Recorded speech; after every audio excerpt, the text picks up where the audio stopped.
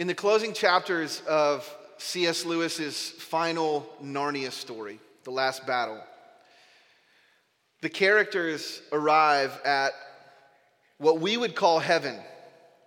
Lewis calls it the new Narnia. And as they try to take in their surroundings, as they try to take in this new world, they find that the depth and the beauty of the place grows beyond their comprehension as it goes on without end. There is an endless world of places to see and things to experience.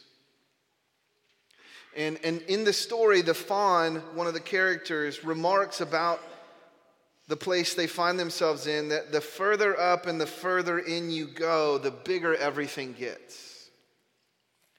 He says that the inside is larger than the outside. It was more than they even thought. And then the unicorn says, I have come home at last. This is my real country. I belong here. This is the land I have been looking for all my life, though I never knew it till now. Come further up and further in.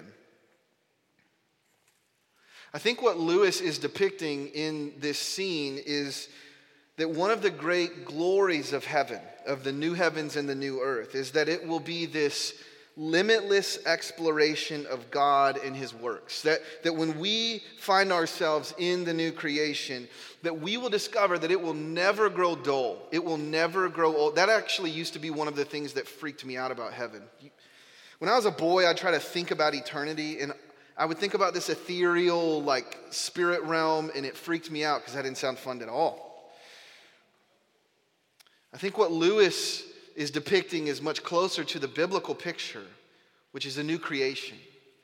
A new creation that could never be exhausted. That there will be more and more of God to find and enjoy every day in the new earth.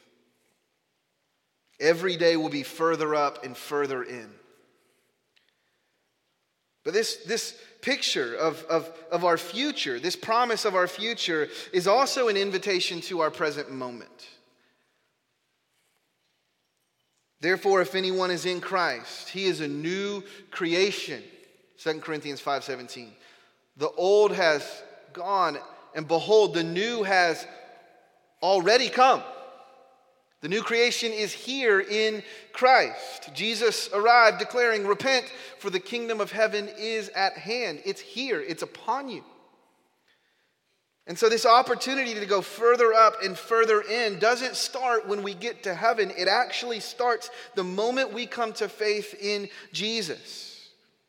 That the reality is that heaven has broken into earth now, and that we can go further up and further into Jesus as believers. This was really the thrust of the writer of Hebrews as he took up pen and wrote his theological treatise. He wanted to take his readers further up and further in to Jesus, to help them begin to explore the amazing realities of who Christ is and what he had done, what he had accomplished for them in his life and suffering and death and resurrection and ascension. The whole letter is an exploration of how Jesus fulfills the hopes and the pictures and the promises of the Old Testament. In chapter 1, the author helps us to see that Jesus is God's final and definitive word. That he's God's final revelation to mankind of what God is like, of who he is. That in chapter 2, he's better than the angels. In chapter 3, he's greater than Moses. In chapter 4, he's our true and our final rest. In chapter 5, he's our chosen high priest. In chapter 6, that he's our soul's anchor, the one who grounds us and takes us into the Holy of Holies. In chapter 7, that he is the fulfillment of Melchizedek. In chapter 8, that he is our new covenant. In chapter 9, that he's a mediator between God and man. In chapter 10, that he is our sanctification. In chapter 11, that he's the hero of our faith. In chapter 12, that he's a consuming fire. And in chapter 13, that he is our great shepherd. The entire letter of Hebrews is a deep dive into all that Jesus is for us and how he fulfills the expectations and the promises of the Old Testament. And in the section of the letter that we're focusing on this morning, the author is wanting to draw our attention to how Jesus is a priest like Melchizedek. I didn't sneeze. It's a dude's name. Melchizedek is this enigmatic figure that shows up in Genesis chapter 14. As you're reading along the biblical storyline, you have creation, and then you have the flood, and then you have God choosing Abraham. And then there's this weird story in Genesis 14 where Abraham's brother-in-law is in trouble, and Abraham goes to rescue him. And on the way back from this rescue, he passes through the town of Salem. And Salem means peace. And there's this guy that comes out named Melchizedek, and it tells us that Abraham paid a tithe of all the spoils that he had to Melchizedek, whose name means King of Righteousness. And he's gone. And he doesn't show up again until Psalm 110. Much later in the biblical storyline, where David, prophesying about the Messiah, says of the Messiah, "You are a priest forever, according to the order of Melchizedek." It sort of comes out of nowhere. And then it's gone again. And there's no more mention of Melchizedek until the writer of Hebrews brings him back up. And what the writer of Hebrews says is that Jesus is a priest according to the order of Melchizedek. He's quoting Psalm 110, and he's saying Jesus is going to be a priest like Melchizedek. Now, this is a strange statement if you know anything about the Mosaic covenant, because under the Mosaic law, only Levites could be priests. You had to be a descendant of Levi to serve as a priest. But here, what the author of Hebrews is saying is that Jesus' priesthood doesn't find its legitimacy in his descendancy from Levi, but rather in a pattern that Melchizedek set forth all the way back in Genesis 14. Melchizedek is, to use a theological term, a type. He's a pattern. He's a picture of a greater priest who is going to come. A greater priest with a greater righteousness who would bring a greater peace. And in the chapters that follow, what the author is going to attempt to show us is that Jesus is this priest, and how it is so that he is the fulfillment of Melchizedek. But don't miss the point. The main point the author is making here is that there's a lot he wants to say about this. And some of it is difficult to explain. What he's saying is, I want to take you on a deep dive. I want to go deep into the Old Testament with you. I want to get nuanced for a minute, if you'll let me. Maybe as I was just kind of going through my explanation of Melchizedek, you could sort of feel your eyes starting to roll back in your head.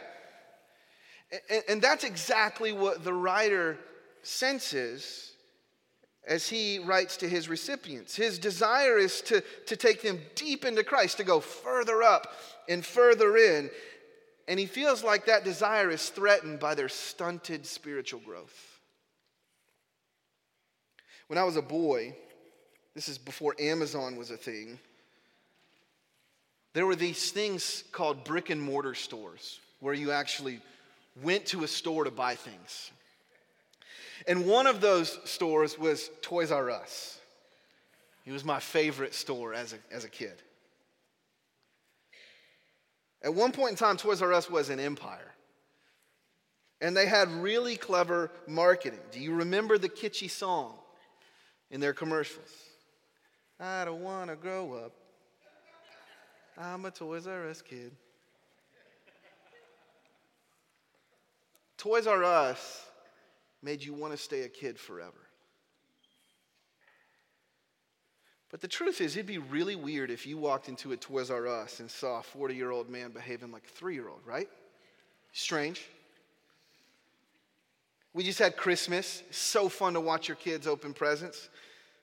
Deacon's like at the peak, right? He's 3. I mean, he gets it this year. He understands it. There are presents with his name on it under the tree. And he can't wait. But as soon as he opens a present, he's like, where's my next one? Where's my next one? He's a little bit like Veruca Salt in Charlie and the Chocolate Factory, right? I want it now, Like, that's how kids behave. It'd be really weird if an adult was behaving like Deacon, right? That'd be a little unsettling. There is this expected maturity that comes with age. And yet when it comes to our spiritual age, I wonder if some of us are still living like Toys R Us kids. That's the concern of the author of Hebrews in this section of the letter. He says he wants to take them into the deeps, but many of them have never learned how to swim and they're stuck in the shallows. In fact, I want us to notice this morning how the author actually cautions them about their spiritual immaturity. So we're going to notice kind of 4 things that characterize spiritual stuntedness in this passage. The first one we find in verse 11, which is drift. He says, we have a great deal to say about this. He's talking about Melchizedek. And it is difficult to explain since you have become too lazy to understand. That have become is in the perfect tense. And it indicates that previously they were in a better spiritual condition, that there was a point in time in which they were very open and eager to go deep. That there was a time when they were craving the Word of God. But something has happened. They've slacked off. They've stopped pressing into God. Their devotion to Christ has waned. A shift has taken place. This makes me think of 1 Peter 2:2, where Peter says, like newborn infants, desire the pure milk of the word so that you may grow up into your salvation. The NIV translates that word desire as crave. Crave this pure spiritual milk. Crave the word of God. Have you ever seen a newborn child when it's time to feed? Man, they mean business, right? A couple of you new moms are like, yes, I've heard that cry. Do you remember those first days when you came to faith in Jesus, when you first became a Christian, that sweet season when you just wanted more and more of God, when you were drinking in those basic truths of the faith? What the author is saying here is don't lose that zeal. Don't lose your hunger for God. Stuntedness is marked by a drifting of the heart. It's marked by a lost appetite for the things of God. Notice what he says next. He says, we have a great deal to say about this, and it's difficult to explain since you have become too lazy to understand. And that phrase, too lazy to understand, literally means you've become dull of hearing. Spiritual stuntedness is not only marked by a drifting, but also by a dullness. One commentator calls it a culpable negligence. It's a complacent disposition toward God and His Word. The opportunity to grow was right there in front of them, and yet there is a complacency in their approach to God. And this dullness is not due to a lack of intelligence. This isn't an IQ issue. This is a lack of intentionality. They had become guilty of spiritual apathy. Maybe they had couched this in language of, I just want to keep my faith simple. Several years ago, I was at a conference where Pastor John Piper was addressing a stadium full of college students. And he was talking about this issue of spiritual apathy, of not wanting to go deep into God and deep into knowing God. And he said this. He said, sometimes I hear young people say, I just love God. And I don't need all that theology. I don't need all that jargon and lingo. I just love Him. And after a pregnant pause, in classic Piper fashion, he exclaimed, well, what is he, a doorknob? Do you get what he's saying? Do you get what Piper's saying? Sorry, I had to do my Piper impression there. He's saying that if you really love God, then you want to know something about God. This is a principle that holds true for really any relationship. If you truly love something, you're not bored by it. You actually want to know something about that thing or that person. In fact, the more that you love someone, the more that you want to know everything about them. Have you ever been around somebody who's obsessed? You ever been around a Swiftie?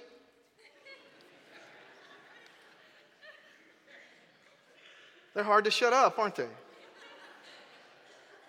Why? Because they're obsessed. And their obsession drives them to know more. They want to know more. They read all they can. It's been said before that the opposite of love is not hate, it's apathy. It's dullness. Blunted emotions toward God. This was the problem for these believers. They had become lazy in their knowledge of God. Their minds had become dull. And as a result, their affections waned. Friends, we have access to more amazing resources to grow in our knowledge of God and His Word than at any point in church history. Commentaries, books, podcasts, videos. Our problem with spiritual stuntedness is not a lack of resources. It is not a lack of access. It's a dullness of hearing. It's a culpable negligence. It's a spiritual apathy. And this ties into the next thing that he says, verse 12. He says, although by this time you ought to be teachers. You need someone to teach you the basic principles of God's revelation. Again, you need milk, not solid food. This drift and dullness kept them in a state of dependency. They hadn't learned to feed themselves. Pastor Dhati Lewis describes what he finds in many churches as an orphanage mentality. He says in many orphanages, you have a few overworked staff responsible for caring for a bunch of underserved children. And the entire operation is dependent upon a few individuals to take care of all the work and do all the things. There's little burden of responsibility placed on the orphans themselves to do anything. I think sometimes in church, it is tempting for us to view pastors and staff as the paid professionals who do all the work of ministry. And certainly pastors have a unique role to play in the body of Christ, to care for souls, to shepherd the sheep. But the goal of the local church is not to be an orphanage. It's to be a body. It's to be a family.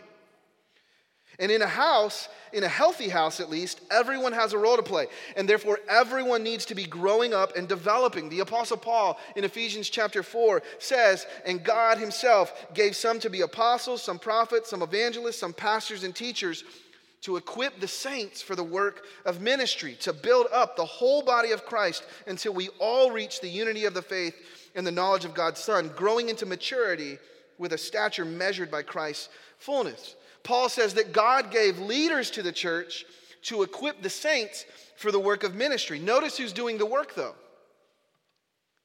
Every saint. Every saint is doing the work of ministry. And notice the goal, that the entire body reaches maturity and spiritual health, unity in the faith. As a parent, I want my kids to grow and develop. In fact, I worry about them when they aren't developing on schedule because we want to see them progress and be healthy. And the same ought to be true regarding our spiritual growth and development. It would be worrisome if a 4-year-old wasn't able to walk. We'd be concerned if our 7-year-old was still unable to eat solids. These would be clear indications that something was wrong. But if I can risk a little bluntness, oftentimes in the church, what we have are 4-year-old Christians still unable to walk spiritually. We have 7-year-olds unable to chew the solid meat of the word. There are people who have identified as Christians nearly their entire lives, and it's like the longer they go, the younger they become. They're like Benjamin Button Christians. And this was the problem with these believers that the author of Hebrews is writing to. They had yet to take responsibility upon themselves to grow into a healthy contributor in the body of Christ, to grow up into their faith. And therefore, lastly, what we see is that they lacked discernment. They lacked discernment. Look at verses 13 and 14. He says, everyone who lives on milk is inexperienced with the message about righteousness because he is an infant. Solid food is for the mature, for those whose senses have been trained to distinguish between good and evil. This language of basic principles in verse 12 literally means ABCs. He's saying that you should be teaching others the truth of Christ by now, but you're still back on the ABCs. You're still in theological phonics. There's some discussion about what he means exactly by this message about righteousness, but it can translate as word of righteousness, and some argue that the most natural understanding of it is simply that it refers to the scriptures. And so what the author could be saying is that their spiritual laziness is resulting in a lack of spiritual and moral discernment. They don't know how to read the Bible and gain wisdom from it. They don't know how to work out the deeper implications of the gospel for their lives. There's a song about this that says, don't teach me about politics and government. Just tell me who to vote for. Don't teach me how to live like a free man. Just give me a new law. I don't want to know if the answers aren't easy. So just bring it down from the mountain to me. I want a new law. Just give me a new law. Obviously, there's sarcasm in this song. But it's dealing with our tendency to reject wisdom, to reject depth for the easy to follow steps. Just give me the 4 steps to a better. Just give me the 6 ways to be a healthier. Just bring it down from the mountain to me. I don't want to work for the answers. I don't want to know how to read the Bible and connect the dots and draw conclusions. Just tell me what I'm supposed to think, would you? In the education world, we use Bloom's taxonomy to differentiate between lower and higher level learning. And at the bottom of taxonomy is like, I'm getting a smile over here from Jen Hammond. Shout out to the teachers in the room. At the bottom of the chart is like comprehension and memorization, right? It's simple regurgitation, basic info, true and false, multiple choice. And at the top is analysis and synthesis. An evaluation. This is processed information. It's essay questions. It's applied knowledge. And here what I think the author is saying to us is, guys, you're living down here in the true false. Basic information. Basic memorization. I want you guys to be able to think deeply and to draw conclusions. I want you to be able to write essays about how Jesus is Melchizedek. You're still stuck in the ABCs. I just wonder if any of these things ring true in your life. Have you drifted? I think it's healthy at year's end to just do an evaluation of just where you're at. Listen, the goal this morning is not to browbeat you. Is not to guilt you or to shame you. But it is to help you look in the mirror, to invite the Holy Spirit in, to do some assessment. Have you become dull? Is there a laziness that characterizes your pursuit of Christ? Are you too dependent on others to feed you spiritually? Do you lack discernment when it comes to God's word?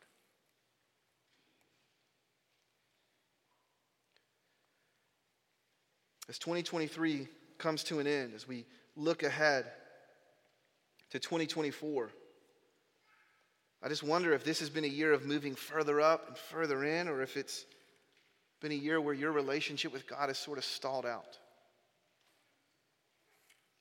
I want you to receive this exhortation, this invitation from the author of Hebrews, where he says to us, therefore let us leave the elementary teaching about Christ and go on to maturity.